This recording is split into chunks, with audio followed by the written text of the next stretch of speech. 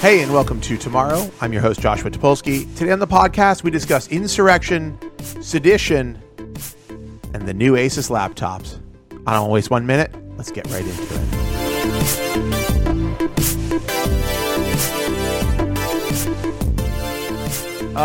Ryan, we're back. Stop the steal. Patriots to the front of the line. We're back to stop the steal. We'll do it. We're back to stop the steal. Listen, lots happened in the last week, and I got to say, I think we got to storm the Capitol and do a violent insurrection. I've reviewed the notes, I've looked at the transcripts, I have the receipts, and there's really no other way to get America back on track but a violent overthrow of the government. I'm sorry, it is what it is, as my president Donald Trump says. God, if any of this is ever taken out of context, that's it for me. It's curtains for Josh. If I've got the Daily Beast on the line. Oh my God, Noah Schachtman is gonna fuck me over. Anyhow, if you don't know, that's the editor-in-chief of the Daily Beast, I believe.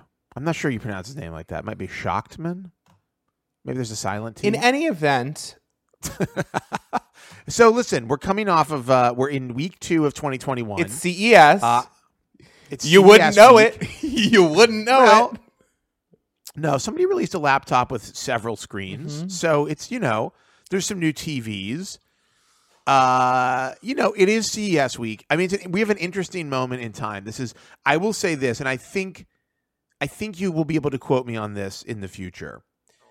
We have a influx of a confluence of events occurring that I believe is a once in a lifetime. I hope is a once in a lifetime moment, which is it is early January, which is typically when the Consumer Electronics Show takes place in Las Vegas. We are all currently living in a essentially like a kind of lockdown. I mean, we should be in a lockdown over a pandemic that is raging across the world, especially in America. I mean, America is number one in people catching and dying from coronavirus. And we have a new president incoming. We have an old president who has just recently literally attempted a violent overthrow of the government. Excuse me. And anyhow, all of this is happening at the same time. And so I think that now we have an inauguration that's going to happen in a few days, 6 days from now. We're recording this on the 14th, where there are more troops in DC to defend our incoming president and his people and the people of DC against violent insurrectionists that are led by our outgoing president, who has just, was yesterday impeached for the second time, which is the first time in the history of America that a president has been impeached twice. In one term. Astonishing work, everybody. Yeah. Great work. I mean, work. really well done. But I just want to say, also at this moment, I think what is unique is that Asus is like, we have a new 17-inch laptop with a GeForce graphics card in it. It's like, okay. I feel like it's not really the time. I mean, but I've definitely got a lot of CBD for dogs style pitches where I'm just like, guys, like, read the room. Like, nobody's telling you not to make your product. Just read the room on the pitch here. CBD for humans, okay? We need CBD for humans. We don't even have health care for people. We're gonna be cooking up wellness shit for dogs. I was just reading. Speaking of healthcare, I was just reading about this this new Congress. So I'm reading all about the new Congress people because why would you do that? Because now we have to actually think about, before, like, Congress people were always a little like loony, like don't say. I will say, just like on both sides of the aisle, Congress people, there's like kind of a lower bar to become a Congress remember person. when Marco Rubio was like the craziest person? Remember to get a seat in the House of remember the days of, I'm not a witch. Like, we've been through things that we thought were crazy, and it's like, it's that gif from RuPaul's Drag Race where it's like, you want to see crazy? I'll show you crazy. The incoming group of people they include what, like a Satanist, conspiracy theories. Yeah, I mean, I would just say like in terms of the Congress, the lower house seats, the House of Representatives is just a little bit. The bar is a little bit. It's a little bit lower. Okay, there's a lot more of them, right? There's like 435 or something people in the House of Representatives. So you always have some percentage of those people who are like kind of batshit crazy, right? But now it's like there's a whole chunk of people in the House of Representatives that aren't just like, I'm not just like learning like, oh, they hold views that I find to be weird or distasteful or unusual. They're like, why can't I carry my Glock onto the floor of the House? Like, yes.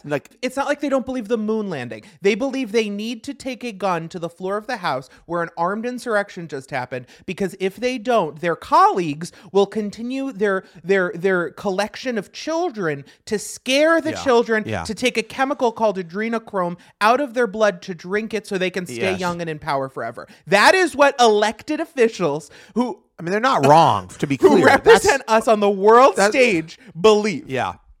No, that's 100%. First off, what you just described is 100% medically accurate and truthful. That is occurring in the highest levels of government. If that were accurate, believe me, I would be doing adrenochrome treatments in a heartbeat. I'm ready to, you know what? It's like, click on Wayfair, get my $12,000 wardrobe shipped to me, my $12,000 Foot Locker shipped to me containing several children. At any rate, but these people, but what I just said, the people, and what you just said, the people, there are people, many of them now in the House of Representatives that believe that shit and are like, okay, and I need to be armed on the floor. And these are people who also, by the way, there are now rumors and possibly some evidence that members of the government were bringing people in and helping them to canvass the Capitol building so that they could have a better, clear line of attack. I mean, there are literal conspirators, like actual members, potentially, we don't know all the details yet, of a conspiracy from the president on down to literally violently overthrow the government. And this is like not like, I wish that what I was saying was like, oh my God, wow, the libs, wow, the libs have truly been owned. Like, listen to these crazies. This is not like owning the libs kind of stuff. This is like actually has happened. This is a real thing that has occurred in America, okay? We are on the precipice of something either very awful or a correction, right? And I don't know. But the point is, there's a lot of crazy new politicians, but also there's a new Asus laptop with 3 screens, which I'm very excited about. So anyhow, it's just a crazy moment in time when nothing really makes a lot of sense. It's like we're supposed to try to be normal, right? We're supposed to be like, hey, CES, isn't that fun? Crazy gadgets. Like a normal year. Last year at this time, we were in Las Vegas. I mean, it's crazy to think about. We were in Las Vegas. We were wearing matching jumpsuits, and we were walking around the floor, like, finding weird gadgets and talking about them. And like, it seems like a lifetime ago. It seems like so long ago. It's 1 year. But it's hard to really encapsulate how much has changed in our life and how much is currently just wildly in flux. Like there's nothing normal about this moment. And there's nothing, I mean, Armie Hammer is a cannibal. Okay. Armie Hammer is now being accused of being a rapist and a cannibal or something, being a bad guy. I don't know all the details. Like, of course, allegedly. I thought Armie Hammer was a soft-spoken, nice guy. He's admitted to multiple rapes in text messages. Okay, but there's not like, people say all kinds of crazy things, text messages. I'm not saying that he hasn't. Oh, well, I'm saying the women accused him and then showed text messages where he admitted it in the text message. I mean, that's not good. That's not a good look for Armie. But we don't know if he's eaten human flesh. We do know he's eaten a bunch of animals that he killed with his bare hands, and that he fantasizes a lot about eating women. I mean, I'm talking Cannibal Cop style, looking up recipes. He literally is like, by the way, Bossip has a great... Bossip, one of my favorite websites on the internet, did a story on Armie Hammer being like, my kink is I'm a cannibal. And like the responses to it are truly incredible. And I recommend everybody follows Bossip on Twitter. But anyhow, so it's an upside down time. Armie Hammer is supposed to be a completely uninteresting actor, right? He's supposed to be like a regular. He's like, oh, is that Jamie Dornan? No, that's Armie Hammer. Like, whatever. right? He is supposed to be the least controversial person to come out of The Social Network. It makes you wonder if Jamie Dornan is hiding something. Doesn't it? You know what? Like all the guys, like what's Superman, Henry Cavill, what's he hiding? Because I think that like Armie Hammer and Henry Cavill and Jamie Dornan are relatively interchangeable. I mean, am I wrong? I would say here's the thing. Two are British. Yes, and I would say the difference is Armie Hammer's parents are oil billionaires, and so his entire life has been within like a bubble of being a very tall, good-looking movie star and billionaire. And I do think that definitely does stuff to your brain. And I'm not going to say all of those people are cannibals, but I would... Who, Armie Hammer? Yeah, I would say it's a non-zero chance. He's from the Cayman Islands. He's from the Arm and Hammer family, actually. It's actually crazy they called him Armie Hammer when there's a brand called Arm & Hammer, right? By the way, I'm looking at pictures. There are many pictures of... First off, there are lots of pictures of Jamie Dornan and Armie Hammer, and I'm not sure why. I do find and then there's pictures of Henry Cavill and Jamie Dornan. I do find these men to be relatively indistinguishable from one another. They're like good-looking white guys. Yeah, I mean, it's like the Chris's. Yeah, they're like the Chris's, but they're like a more chiseled version of the Chris's. The Chris's look soft by comparison to these. I mean, Armie Hammer looks like he could snap necks, and which is probably how he got his start. You know, I mean, we don't know, but at any rate, so the man is he's being accused of. Let's just say he's got to return some videotapes. He is that part of Q? Is that a Q thing? No, it's from American Psycho. If anybody's going to be part of Q, a guy like Armie Hammer is going to be a Q adherent. In American Psycho, every time he needs to leave somewhere, he says, "I have to go return some videotapes." That's good. That's good. That's very good. At any rate, so there's a lot of shit going on in the world, a lot of nasty shit happening, and I don't even know what to say anymore. I don't know what to say to people. I don't know if, are we going to bounce back from this? I'm not sure. Upside down, bouncing off the ceiling. It's an S Club 7 moment. You want to escape, but then you're like, where could I possibly go where these people aren't around? You're like, well, I'll go to France. No, France is full of neo-Nazis. You're like, maybe I'll go to England. Nope. Oh, the only place you really could maybe would be okay is Canada, but I think Canada also has some like weird. No, they've got some bad shit happening with their right-wing party. They've got a lot of like Canada First. Like Ted Cruz hangs out with them a lot at fundraisers. Not Canada First. Yeah. I mean, I gotta tell you, and this is all due respect to the Canadians. Canada second, okay? I'm sorry. You need to just recognize, your place. Recognize your place in the world order. But I don't know. So anyhow, the other thing that I think is interesting that I spend a lot of time it's all interesting. It's all very interesting. I mean, if you could step back in a dispassionate manner and look at it, it's extremely interesting. That's what my grandma, by the way, that's what my grandma calls everything. All bad news now. She's no longer saying bad news. She's no longer saying scary. Her new thing, and I think this is very wise, is she goes, I'm going to be dead before this resolves. So as much as I can see is very interesting. And I say good for her. I think that's great. If you have some guarantee of being deceased by the time any of this stuff really comes to fruition. I unfortunately do not have that luxury. No. And I also have a daughter. And so I'm kind of like, it's very on my mind. Like, I'm not claiming any special treatment because I have a daughter, but you think about the future more. I think about the fact that the world, my personal physical body, and probably my lifestyle have all peaked. You know what I mean? Like everything in my life will now get worse. Did you say your personal physical body has peaked? Yeah. Everything in my life will now get worse. And I'm trying to come to terms with that. You ain't wrong. But I think the thing is like what I think about a lot is in the day-to-day, like these people who stormed the Capitol, these really ugly, and I don't mean ugly. I don't mean ugly like physically. Oh, I do. Okay, fine. But I'm ugly, like just spiritually ugly, like it's philosophically ugly, whatever you want to call it. Did you see that quote from Trump behind the scenes that he was like, I don't low class. I don't like how low class my sister. Yeah, I know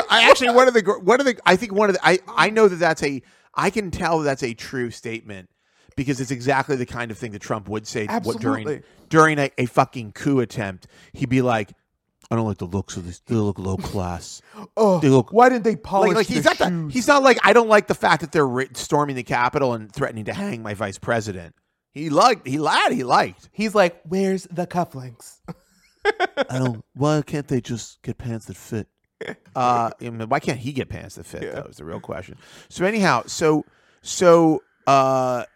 but getting back to my point, I can't help but think, and a lot of these people, so what we were learning about a lot of these people is they're like middle class, upper middle class, and beyond. They're people who flew, some of them took private jets to go to the riot. There's a guy who got arrested with the podium. He's like a father of 5, and his wife is a physician. Okay? His wife is a doctor. Imagine the torture this woman is going through. I would be surprised to discover that they are not at odds on pretty much everything that guy believes. She's a doctor. Or not surprised. And they have small kids together, and he was the stay-at-home parent, and now he's in jail. Yeah. So best of luck with that. Well, actually, he's out on bail. But that's beside the point, okay? What did that guy think? This is what I want to know.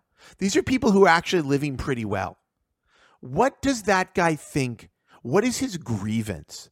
Like, what is happening to him? Like, I think it is so the thing to me that is actually, I find most when I revisit this, when I think about it, that I find most upsetting is that these people actually don't have a fucking grievance. Like, their grievance is an invention of a demented, outgoing president desperate to hold on to power. Their grievance is the election was stolen. There is no evidence. I know they're in a wash in a sea of lies, but let's bring it to our reality for a second, which is the reality.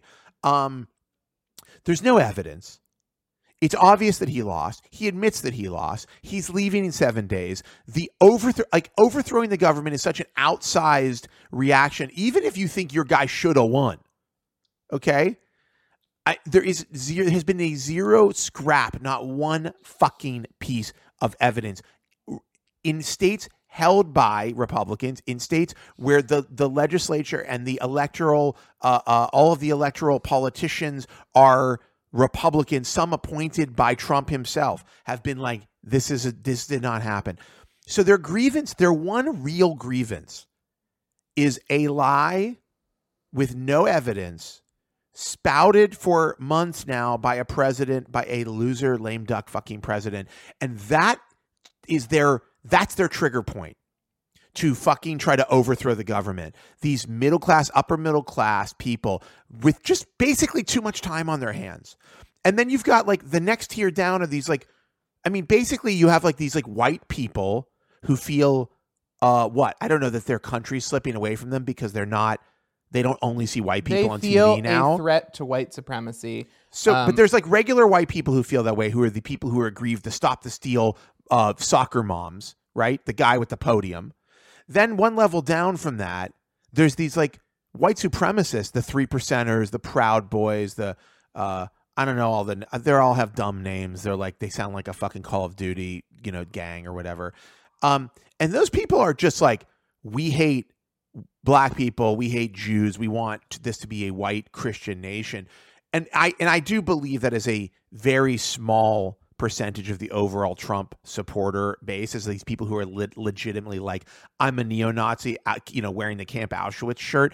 I think that like there is a lot of those. I mean, all of those people are Trump supporters, but in the grand scheme of Republicans, most Republicans aren't outwardly like, fuck Jews, I hate black people, let's have a white nation state. They're like, I don't want to like shop near them. I don't want to have to talk to them, but like, they're not going to really say it out loud.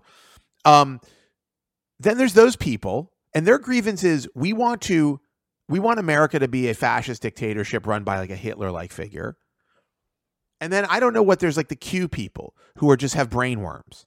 And their grievance is that like there's like people are drinking the blood of babies, which is like literally like the Q story is like anti-Semitism, really. It's like it's like New World Order, George Soros drinking the blood of the firstborn. It's literally like biblical allegory anti-Semitism.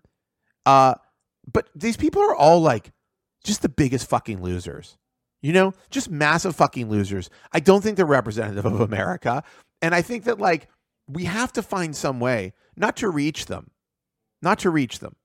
We have to find some way to shut them the fuck down. Like their problem is not that they need to be. I mean, I would have told you a few weeks ago. In fact, I was talking about like we need to educate these people. We need to like tell them that this shit is wrong. I think we've reached the point where cutting them off from communication, cutting them off from their ideas being even remotely entertained as acceptable, making them feel ashamed and unable to go places and behave the way they do. Basically, like treating them like petulant children, and you're taking away their toys and telling them they have a timeout, may be the only way to actually address these people at this point. Because it's clear that, like, in the face of all information available, they will choose the most ignorant, most wrong-headed thing because it feels good to them in the way that, like, a baby getting a bottle feels good, And it's like, I think, so on that note, we've seen in the past week, Twitter banned Trump. Facebook, effectively banned him. I don't know if he'll be back, but he's been shut out of Facebook. YouTube gave him a strike. He's down for a week there. Parler has been shut down, basically effectively shut down, the app that was only really used for right-wing militia organizing. Many Q and hardcore right-wing accounts have been purged from Twitter and Facebook, I believe, as well. I don't know how much Facebook is actually doing. But there is and a ton of ad dollars and a ton of corporations that typically support Republicans have said we're pulling our money. I really think that like the only way to make progress at this point is to shut these people down financially, shut them down from a communication standpoint, and to no longer even remotely entertain, which is why the Congress people are so troubling, but to not remotely entertain these notions, these utterly baseless and insane notions that they have about the country. Because we have been thrown so far off course, and it's for absolutely zero reason. When I go and think about the grievances, there are no real grievances. There is no real thing that's happening. What's real is like we've actually hurt a lot of people in this country who need our help.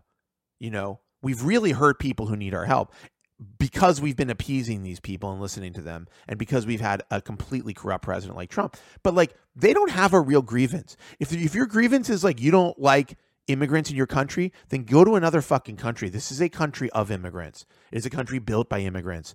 It is a country that would not exist without immigrants. And so it's like you're probably a fucking immigrant, There's very low chance that you're like, even the first fucking white person here was an immigrant. Like, I don't even know what to say. It's like, anyhow, the point is like, I'll finish this point, then we can talk about Asus's new laptops. What is so obnoxious to me is you couldn't find a legitimate grievance amongst 100,000 of these people. They got everything they wanted from Trump, but what they really want is not realistic and is not compatible with modern society. It's like Neanderthal society shit. It's like person with the club kind of shit, And we cannot humor these fuckers anymore. Like, we just can't. They cannot be humored, because if you humor them, it lets them breed.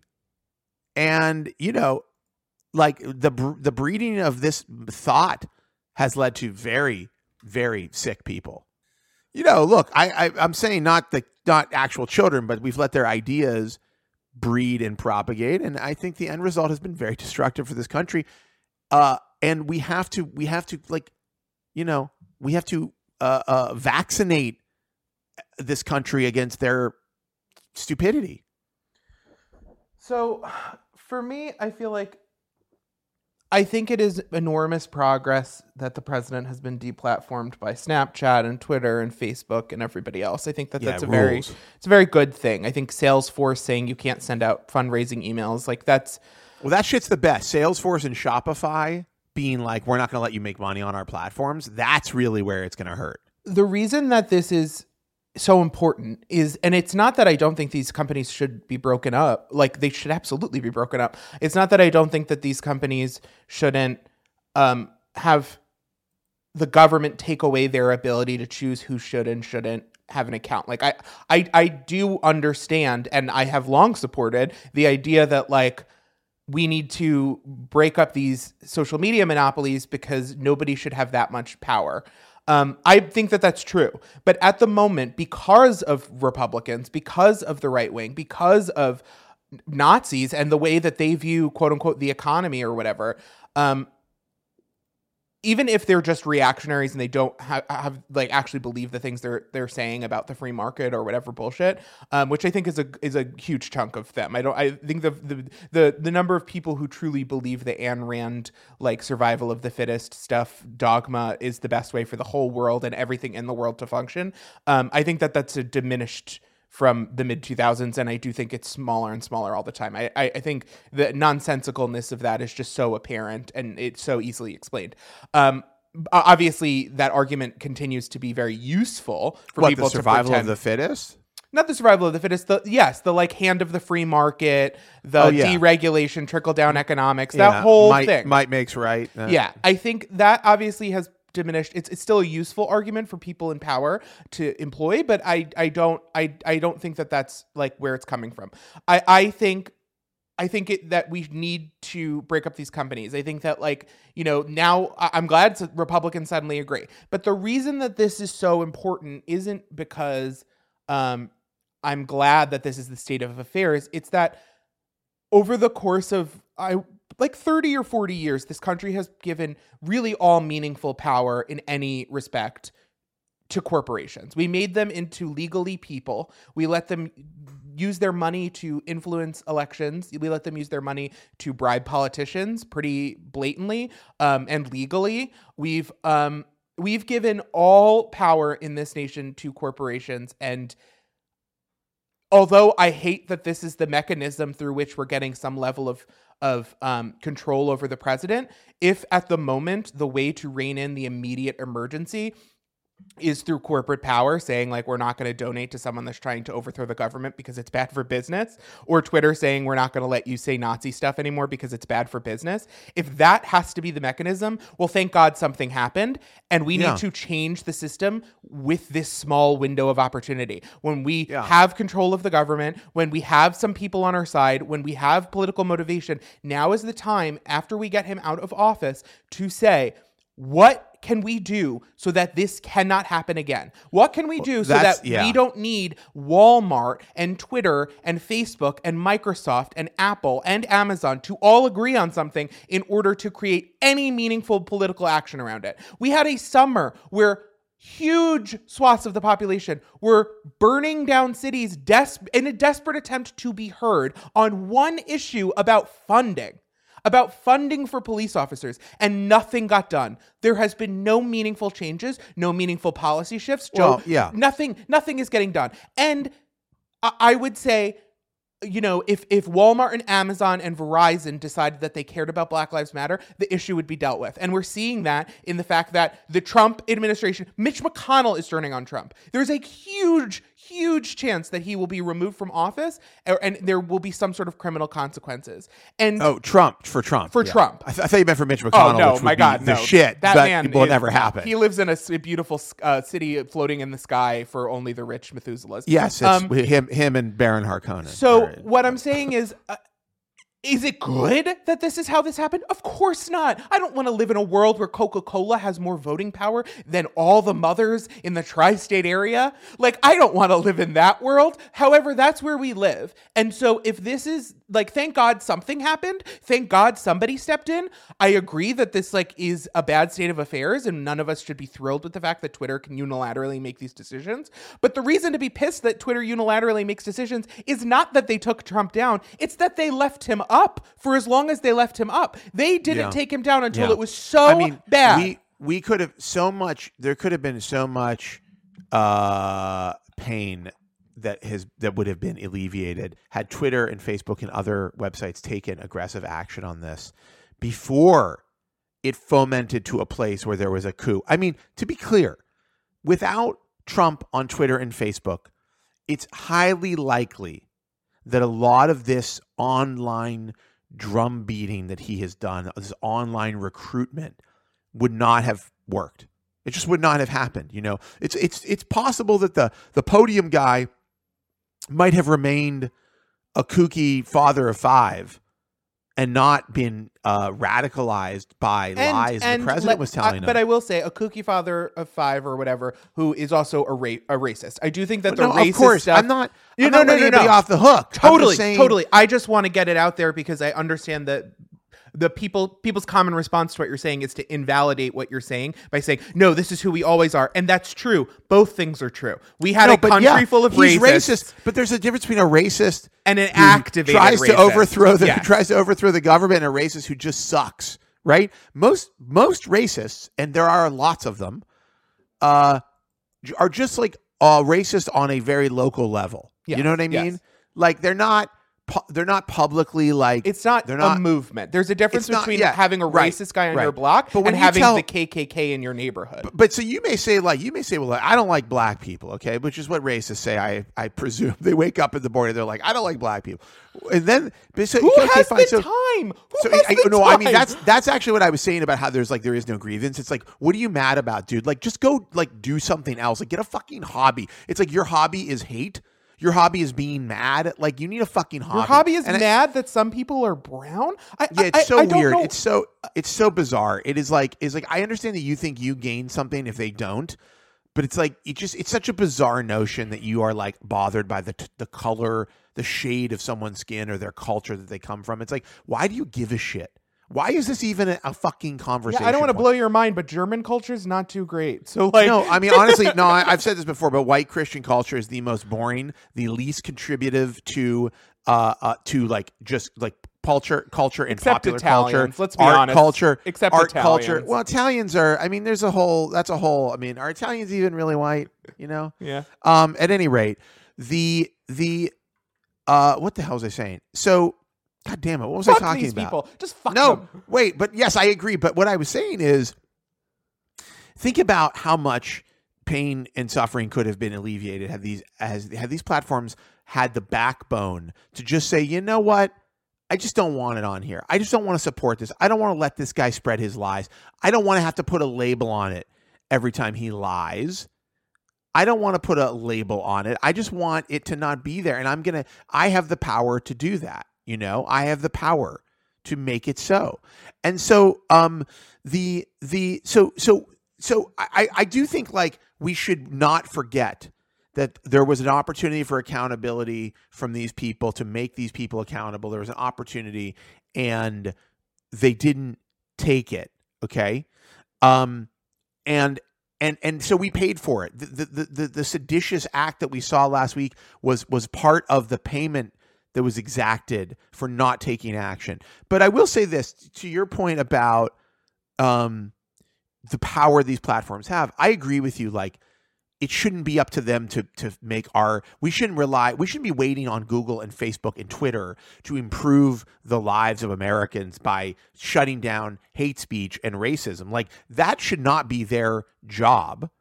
But we are a country that is obsessed with capitalism and obsessed with profit and obsessed with money making and obsessed with businesses, and we do let businesses often dictate. I mean, think about the union battles in this country. Think about the purpose of a union. I mean, there are many other countries that have, and I'm not saying unions don't exist in other countries, they do, of course, but think about the things that unions fight for in this country that other countries don't. It's not even it's like healthcare is a crazy one, right? Like, it is just widely accepted that in developed nations, you support your citizenry by helping them have health care so they can be healthy and get medical care and not and it's not a part of their like daily worry in life it's that if I get sick, good. Like it's a common good. Not everybody just morally, but truly all of society wins if we treat people's healthcare in the cheapest, most efficient way possible so that they can work hard, they can continue to quote unquote consume if that's your fucking thing,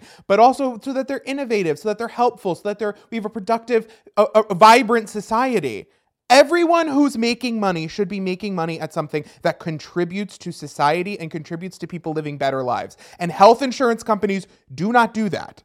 But also it's crazy. I mean, there's also this crazy thing that, I mean, we just changed the insurance at our company. And so I, went through the process. Oh my God, it's been a fucking nightmare. No, but here's the thing that I was thinking about while I was doing it. I was like, it's so weird that like my company has anything to do, and we have, our insurance is fine, whatever. Like it seems to be getting the job done. But the fact that it's even a question about like, why is my company on the hook for dealing with my insurance? It kind of doesn't make any sense. My like health and well-being only has a fractional like association with my work at the company, and it's certain things are better organized the more people that are in them. And yes, the unions are an example, but other things like roads, it's best if the whole country agrees on what we're going to do with roads, what the language of road signs is going to be is universal. The rules are pretty close to universal. We have a universal understanding of what roads look like, the size that they should be, the side of the road that we're going to ride on.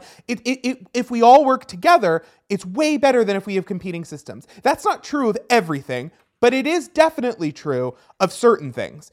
And something like roads it can't be farmed out to private companies. It doesn't functionally work. We've tried it.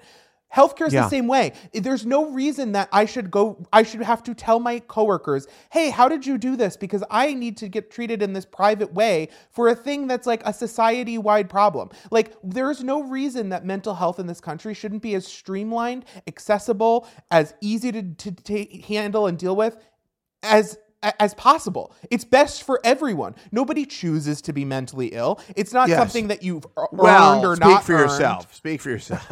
But it's not something you've earned or not earned. It's a danger to yourself and to others. I just think we could, and I think like this almost kind of leads back into... It's like firefighters. It's better if my house isn't on fire for everybody. Right. And I think this leads back to that question about the grievances and to what people feel like they're losing or gaining. I do feel like it's like, listen, you don't like trans people? Like, okay, it's totally your right to not be comfortable with trans people. Like, you can feel, if that's how you feel and you just can't get over it, that's fine. But it's also okay for them to exist. Like, you don't have to. It's not illegal to be a racist. It's illegal for you to let that racism motivate you to make someone's life more difficult, right? Harder, complicated. So what is it? What are you trying to get to? You want people to be more like you? Why? Like, what is the point here? Like, why can't we just? I know it seems so simple to say it, but like, why can't we just chill the fuck out? Like things could be really good if you let them.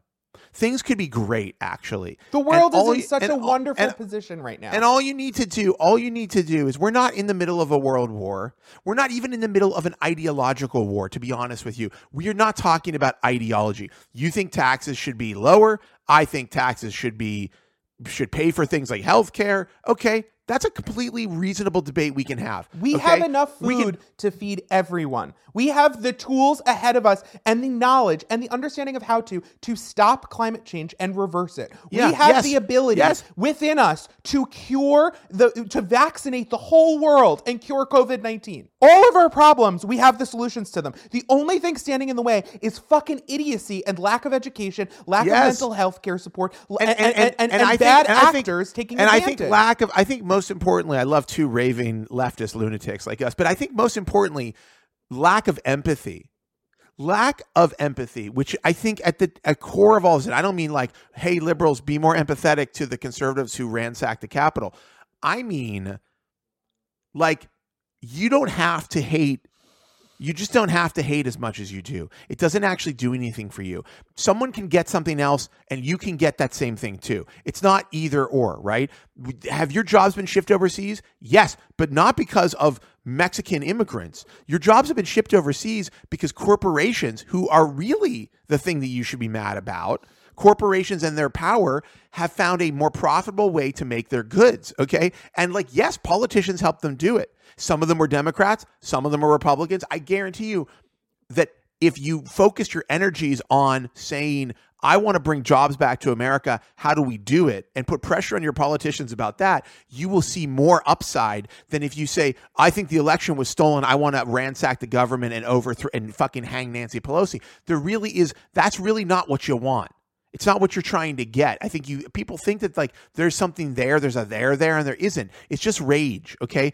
And the rage is built on, partially it's built from, of course, these preconceived notions that we have, and of course it's built on stereotypes, and it's built on feedback, like networks that are giving us bad information. But it's also built on the wedge into breaking misinformation, and the wedge into breaking hatred is empathy. It's just even a tiny little bit of just going, what is this person? Who is this person? What do they feel like? And what would I feel like in their situation? And I think that we have tried, I think globally we've tried very hard for conservatives, people who are Trump supporters and conservatives, to say, okay, what can I do? What can we do here? What is the vector by which we can understand what you need and try to give it to you? We can all read fucking hillbilly elegy till we're blue in the face. The reality is, like, there needs to be a shared empathy. There needs to be some idea that we're not that different, and that there are things that you can envision in other people, situations, even if you fucking hate trans people, okay? Again, even if you hate black people, just a little shred of empathy to say, well, what would it be like if I were them? You don't have to like them after that. You don't have to want to be them after that. But you could at least start to see maybe it's not that different from where you are. And so like the thing is that when I look at all of this stuff and I look at what's going on in the world, I just think like we are actually potentially at a moment, and have been for like 12 fucking years, where it's like things actually could be pretty good if we want it. Like things could actually be really great. We could put pressure, to your point about the corporations. We should be putting pressure on Amazon and on Google and on Microsoft and on Twitter and on whoever, Apple and whoever else, to be better to the citizenry that keeps them in business, right? To be better to their employees, to be better to the communities that they're in. And with enough pressure, you could actually do it, right? With enough, you get fucking somebody as enthusiastic about regulating Amazon as you do about QAnon, we could make real change. Okay? Like you want to go and overthrow the government over fucking some fantasy about child trafficking? How about we talk about overthrowing the government over the abuse of the citizenry at the hands of corporations, which is real, which the Republicans are all in on, which the Republicans are the biggest mover on. It's like actually pick something that's based in reality to get really mad about. And then, we don't need to actually hang Mitch McConnell or Nancy Pelosi or anybody else. We need better politicians to better represent the people of this country. And like our problems are not, yes, our original sin and our core problem in America is this strange virus of racism that people can't seem to shake, which is really goes slavery. I think it goes slavery and the racism that led to it, and the racism that is born from that's it. Right? What I mean. Yeah. That's the core kernel. Of course, the actual act of slavery is, but it's a part of a spectrum of racism, right? Mm-hmm. Like of subjugating one type of person for your personal gain, and to think to other them and to think that they're less than, like But like, and I understand that it will take eons for us to work out of our system, if ever. But, the energy that is expelled to be mad about Donald Trump's election is such a wasted energy. It is such a useless energy. And it is so against what we need and what the people who are actually raging need in their lives. And it's like, I just can't understand anymore. I really can't. I cannot figure it out, like what it is they want. Like, if you read stuff about Josh Hawley and these other politicians, it seems like they would prefer a life that is closer to something like what is depicted in The Handmaid's Tale. And like, I just don't think we're going in that direction. I think there are people who'd like it to go in that direction, but I think they are greatly outnumbered by people who just want to live, And I think that, like, if we don't figure out a way to push back against this forcefully and really like change the narrative, like we're in for decades of bullshit over this. And we've already been through decades of bullshit of it. But it's like, it's just, I'm exhausted. Aren't you? I mean, aren't these people? They don't even know what they're fighting for anymore. But the thing is that gets me mad is, I mean, many of these people are in a cult or they're brainwashed. And I don't know that that's so easy to fix at this point. But I think we need a healthy way to funnel people who feel rage about their life or about the state of the world or whatever. We don't have a way for those people to get educated about like what the problems presented in their communities are, how they can get involved, how they can make meaningful change. And I think a core kernel of people's flaws, like, racism, classism, those kind of ideas, they can flower in that vacuum and they can use that rage as like a sun and water and grow into huge problems. And I think we need to get back to basics. I think Joe Biden and the Democrats especially need to get back to basics, not just from a standpoint of legislation. I think like just in communication. Like, let's just start with Joe Biden's message needs to be like, look at the world around you. Look at the things every day that you see and do. Do you see work that needs to be done that would meaningfully make yours and everyone else's life better? Do you see trash in the street? Do you see kids starving? Do you see sickness untreated? Do you see roads collapsing? Do you see these things? You see that it's so warm during the winter and we're getting these insane tropical storms. Which personally I like. I don't need any more snow. You see and you understand and you engage with this stuff. That is a failure of the system. Because we know how to solve those problems. We have the people unemployed, willing to do the job.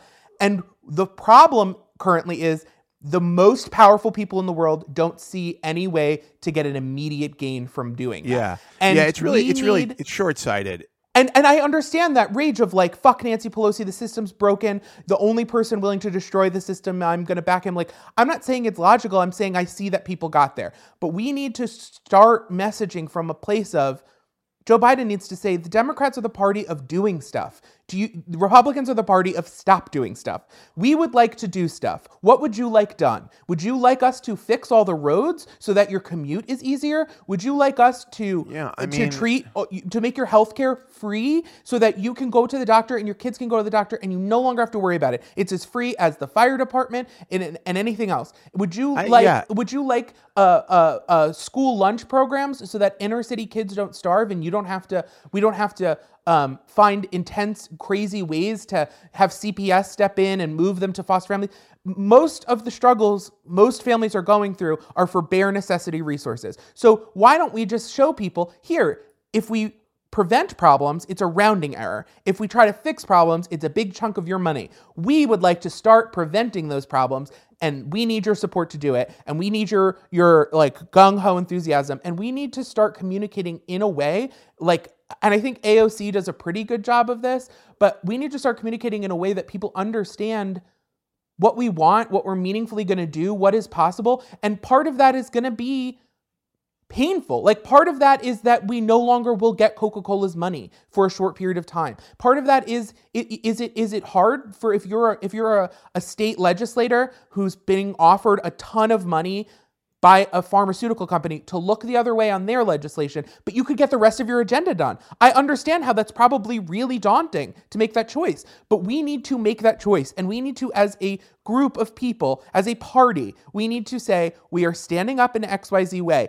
Our entire party, if you are involved in the Democratic Party, will no longer be taking money from XYZ donors. We need to make a break that funnels that rage and that power and that huge motivation that I see through people, because the same Trump supporters who I have screaming fights with agree with me that they'll say they don't like socialism. That's a given. But they agree with me that there's things that need to be done, that it is okay for the government to provide some services, and that people like Bernie Sanders, they trust way more than a corporate Democrat. And I'm not just saying that because that's what I prefer. That is literally what I have heard in my experience from almost my entire dad's side of the family, including my dad, that they think that people like Bernie get screwed in the Democratic Party, and that no one and everyone in the Democratic Party. Your dad wouldn't vote for Bernie. But they believe that they're scared of socialism, man. He's like number one socialist. But the thing is, we need to, as an entire party, represent some kind of higher value that speaks to them. Because if we don't, if we don't make a stand in some way, because putting all the socialism aside, my dad wouldn't have voted to be with neo-Nazis 5 or 10 years ago. He would not have done that. He's doing that now. But I get what you're saying, but because he was spoken to on other things, he was spoken to, and he felt heard, and he felt like there was a possibility that this was going to be different in some way.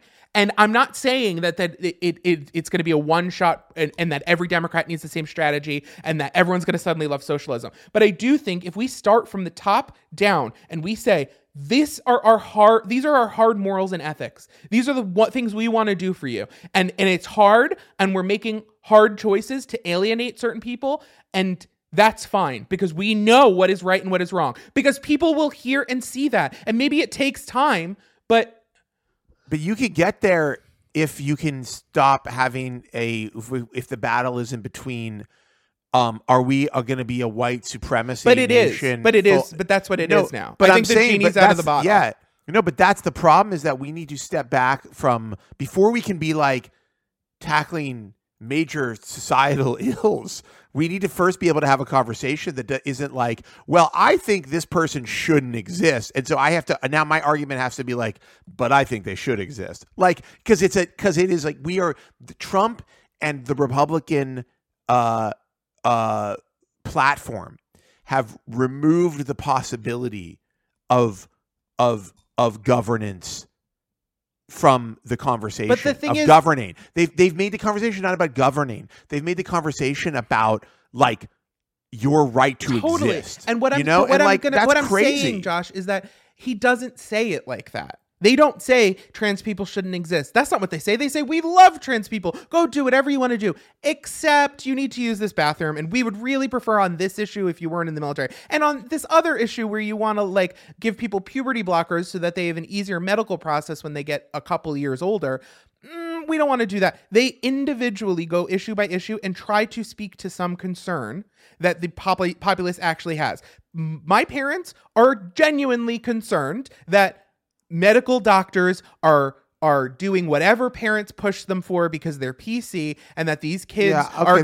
But that's a fringe issue. But they're all fringe issues. I'm telling you right now, they're all fringe issues. These are all individual threads where individual Republicans from the top to the bottom have a lockstep agreement that they each champion issues that their populace wants them to speak with. To you, it's a fringe issue. To people like my parents, to people like my mom who works with kids every day, who has a gay son and still struggles to understand that. That's a huge society-wide thing that's happening she wants to say in. And so what I'm saying is, I'm saying we need to speak to each of those issues and communicate effectively the actual facts. What is ethical? What is moral? What makes sense? And we need to understand that my parents don't hear Republicans saying trans people don't exist. They don't hear that. But it is death by 1,000 cuts. And we know that that's what they mean. But that's not what they're saying. And so what we need to do is go out there and say, hey, we're worried about jobs. We're going to solve jobs. And that ends up solving a lot of people's immigration concerns. That ends up addressing a lot of people's immigration concerns, which ties into racism. I hear you, but there's really no reasoning with like these people, because like when you say like we're going to address jobs, not with the people who were in the Capitol, but within the 73 million people that voted for him, there are people to be won over, and we only need to win over 5 or 10 million to win for a generation. I get that, but I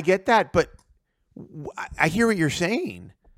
I'm saying while we're in this position, while we have a position of strength for 2 years, we need to make some serious changes. And I think that these are the kind of things we have to start with. But the changes those people want to hear are not like, we're going to be socialist. That's not what you say. But that's not what you say. I agree. Which is why Bernie got ate shit this cycle, because I think more than ever now people are scared of radical. But I don't think you don't have to not say socialism at all. I think you can. You should definitely try to avoid it if you can. We need to be doing death by 1,000 cuts in the exact same way, where oh, actually, you know what? In this specific school lunch issue, here's the math and data on why I'm correct, and I want to save you money. But these people, how do you okay, but really seriously, I hear what you're saying, but the death by 1,000 cuts at that point is, so you've got school lunches. You've argued for better policing. Yeah, but how do you tell people who are like, when you say, well, we should provide kids, every kid should have a meal provided to them. How do you reason with people who go, I'm not going to pay for some kid to have a lunch just because their parents are deadbeats? But there are people who you will. But that's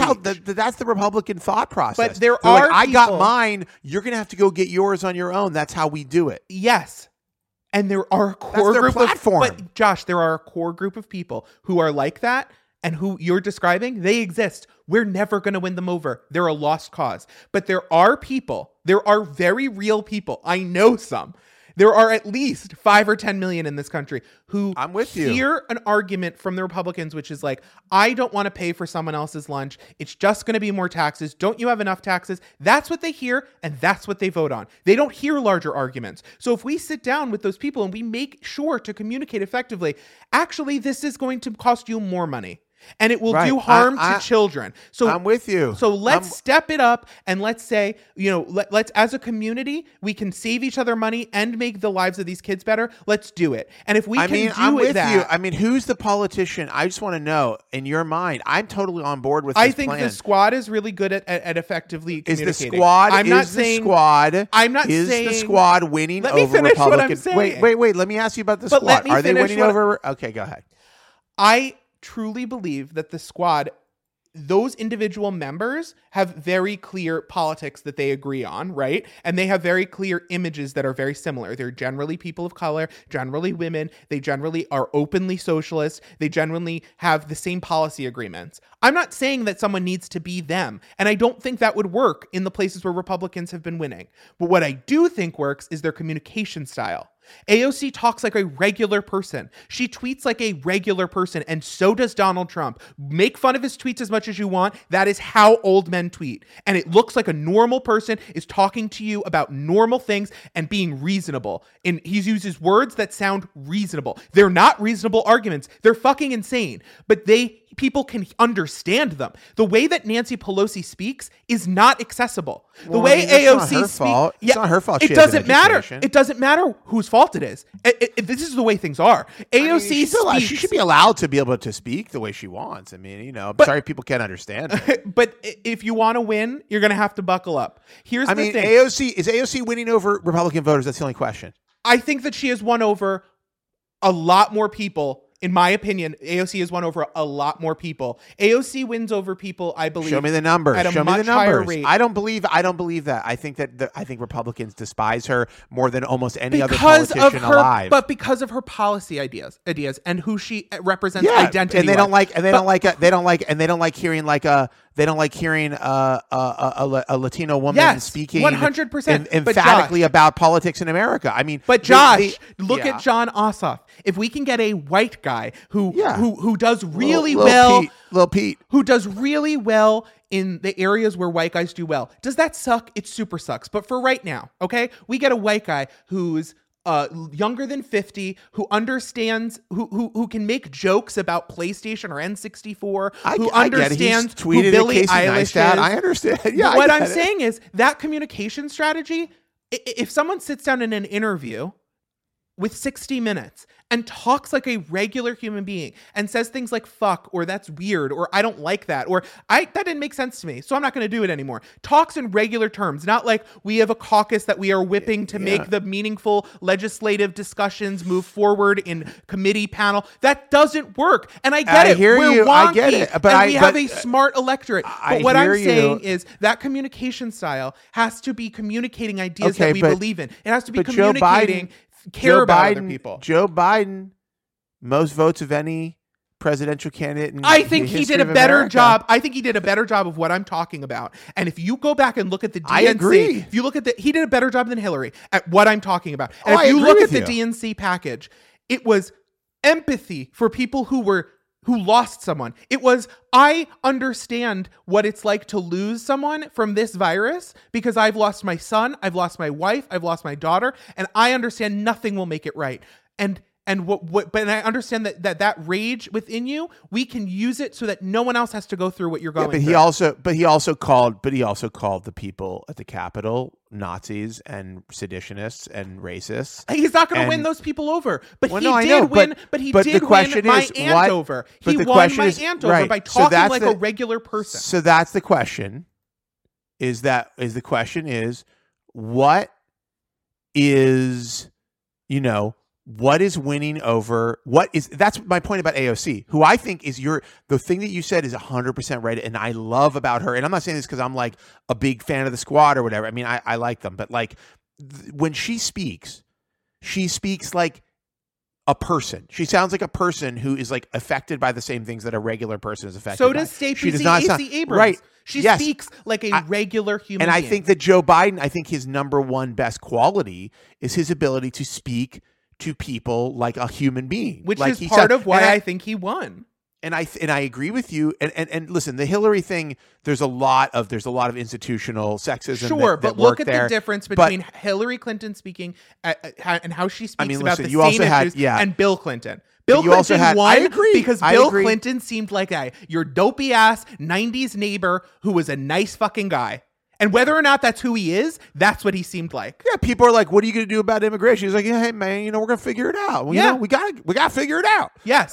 Anyhow, but like that was that George kind of shit. Bush. People love that shit. People love it. Yeah, I get it. Okay, but Obama spoke like that. Obama was he did delve towards the end into more wonky and elitist ways of speaking, but at the beginning he spoke like a regular angry young man, and that shit is fire emoji. I agree. I agree, which is the crazy thing about, when you see those numbers where you're like, like the people who voted for Obama twice and then voted for Trump, you're like, okay, what's the thread here? And honestly, I still don't fully understand it, but what I will say is I think that speaking to people, and I don't mean like dumbing it down, but speaking to people in a way that says like, I'm empathetic. By the way, this goes back to that empathy point, which is I'm empathetic to what you're going through and I want to deal with it. And I'm speaking to you not as like some, we're not in a Roman Senate here, but we're speaking person to person in America in 2020 or 2021 or whatever. But the issue to me is this: what is winning? See, I think that the Republicans had a chance to reject the hatred of Donald Trump, and they basically whiffed it with this impeachment, and they're going to whiff in the Senate. Why not say, we want what you guys want, but it's not overthrow the government? Why not say, because right now the argument is no longer about like, will you speak, to the people and tell them straight face, like, tell them in plain language what they need to hear. These people want to hear that the government is being stolen from them, and that the only way to fix it is to overthrow the brown people, and like that's like literally a major part of the Republican platform now. So my question to you is, and I agree with you, you only need 5 or 10 million, but what is going to get the conservative, the typical middle of the road conservative, away from the red line of racism and sedition and division and closer to, when I heard, who was it? One of these, Murkowski, is that who it was? Who was like, well, maybe there's no room for me in the party if it's the party of Trump. It's like, cool. Now actually do it, right? Actually change parties. Okay. Or like say, I'm going to go independent, right? There are independent politicians out there. It's worked for a lot of people. There are a handful of independent politicians. There could be a lot more. They could be a meaningful block for voters, right? If we had sane, productive, independent politicians, but we have people who say, well, if it's the party of Trump, maybe it's not for me. And then they vote with Trump on racist policies, on policies that hurt, typical middle income Americans. Here all summer and all fall, you didn't hear the constant repeat of, I don't like how he talks. I don't think he's a good guy. I don't whatever. However, I'm voting for him for XYZ tax reason. Yeah, but you don't get, but I understand that. But first off, the taxes did not. I understand, help middle class, but they think also, that it did. They think that it did, because of how he talks about it. But being susceptible to lies is not a platform. It's not. I didn't say it is. I'm telling you, I think he lies to them about and addresses an issue. We have real answers for them, but our communication doesn't make it to them. It doesn't make it to those people. They don't hear it. The Democrats are very bad at two things. One is they're bad at just sounding like human beings who are empathizing. And even though they do, I think they actually more often than not do empathize with people. They're bad at sounding like regular human beings that empathize with them. And they're also bad at agreeing internally on what they're going to talk about and how they're going to fix things. Like if every Democrat was like Medicare for all, it would not have been a talking point for the Republicans. They could not have attacked it. They would have just said, this is what we're doing because everybody deserves health care and we're going to do it. We're going to pay for it. Just the way Trump did. If they had a person like, Biden who could say it.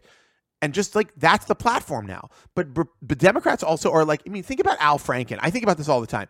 Al Franken did like some dumb shit. He like did a dumb, like sexist, like photo and like, I don't know, some other shit that like in terms of Republican offenses would be at the lowest level of possible offense you could imagine in the Republican party. Okay. We bounced his ass out of the Democrats. Out of the Democratic Party and out of Democratic life so fast everybody's head spun, right? Because nobody gets behind each other. We're always trying to find a better solution. And like Republicans are really good at falling in line with whatever the loudest guy in the room has to say. And so like, I'm not saying that this is in neither here nor there on Al Franken, except that he was a pretty good politician in the time that he was a politician. And what he did in terms of like, he could have done an apology and said, I've learned from my mistakes and I would never do that again. And I was young and stupid. And most of the Republicans would have been like, if he were a Republican, would have been like, who cares? Let's move on. But the Democrats love to fight amongst themselves. And so you have the squad fighting Nancy Pelosi and you have Joe Biden and Bernie Sanders worrying about like, how we're going to do healthcare and all this shit. It's like, it's good because you want that kind of democratic debate, which is the whole like cornerstone of the party, but it's bad for people who want to hear dumb, simple answers, and like, how do you square that? I don't know. I have no idea, but it's, I don't know. I don't have the answer for this, but I will say that like we have to solve it. But also, I don't think you can negotiate with terrorists. Okay, meaning, I don't think we can have a conversation about whether or not the people who stormed the Capitol are right, because they're not. There's absolutely no, in my opinion, there's no space for that in our conversation. There's no space for people who have bought into outright lies in an attempt at sedition. That cannot be our debate point. It has to be about real things. Those people have to be ostracized from both parties. Extremists have to be ostracized from both parties because we can't get work done like that. That's my opinion. It's one man's opinion. I'll be murdered later for saying it. But you know what? It is what it is. As my man Trump is fond of saying. All right, let's get out of here. Okay, well, this is all very stressful and yet important, but we should wrap up. It's been a long week. We should get to nice things. I have a nice thing, which I have to say you've been telling me about for a while, and I resisted. I don't know why. I just did. But I'm gonna share it now with the audience. I think I'm ready and they're ready. Tony is ready to hear it. I started playing Hades. Which is a very hot, apparently is everybody's like game of the year from 2020. I completely ignored it. I believe because I have a prejudice against those like 3/4 games. Like for some reason, I just don't really like games that are like that top down 3/4 angle. Like I don't know what it is. It just bothers me. It's like a strange tick that a game can either has to be like immersive, like 3D, or a side scroller, or I'm not interested. I do like, I will say it's not the same perspective, but I love a Smash TV, which is a fully top down, I should say. Anyhow, I started playing this game and it's great. It's super fun. It's very, very similar to Dead Cells, in my opinion. I mean, I think you could say that these developers, played Dead Cells and they were like, we should make a game like that, because that's kind of how it feels to me. But yeah, it's good. It's fun. It's super fun. It's frustrating, but just enough. It's frustrating enough that you want to keep playing and not so frustrating that it makes you want to quit. And I don't really understand. There's a lot of shit going on in the game that doesn't fully make sense to me, but I seem to be getting better at it. And so that is an indication that I'm, playing it the way the makers intended. So yeah. And then Zelda was into it. She saw me playing it and she got into it. She hasn't been playing it a lot, but she's played it a little bit. I think it's a little overwhelming for her. She's going to probably stick mostly to Animal Crossing on her Switch. My one complaint, though, I will say is that everything is really small in Hades. Everything is just so hard to see. Maybe I'm old now, or maybe I should play it on a TV, but playing it on my Switch, it's just my main character is minuscule, Anyhow, that's really all I have. Oh, and I finished Soma finally after it being out for 10 years or 7 years or however long it's been out.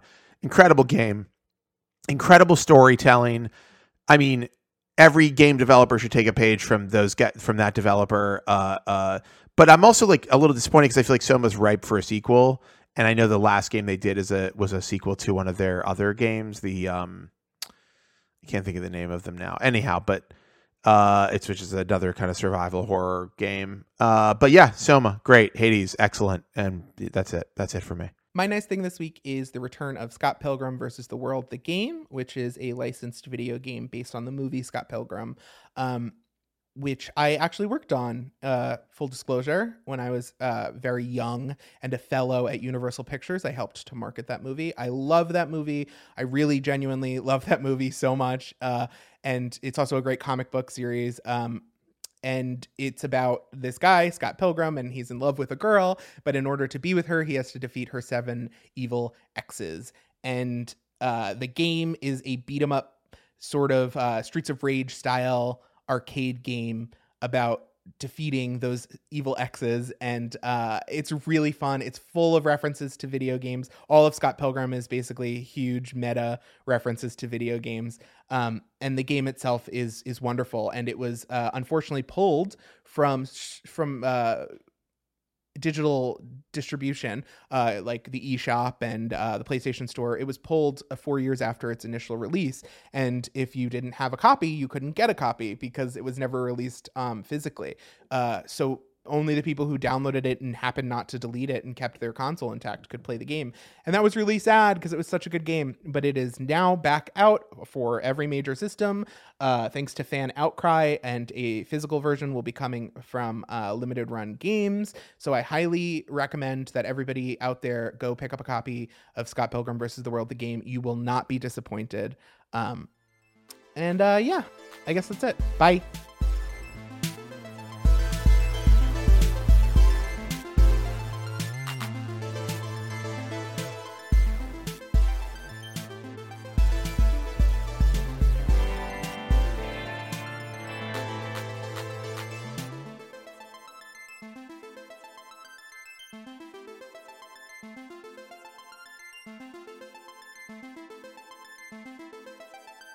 Well, that is our show for this week. We'll be back next week with more tomorrow. And as always, I wish you and your family the very best.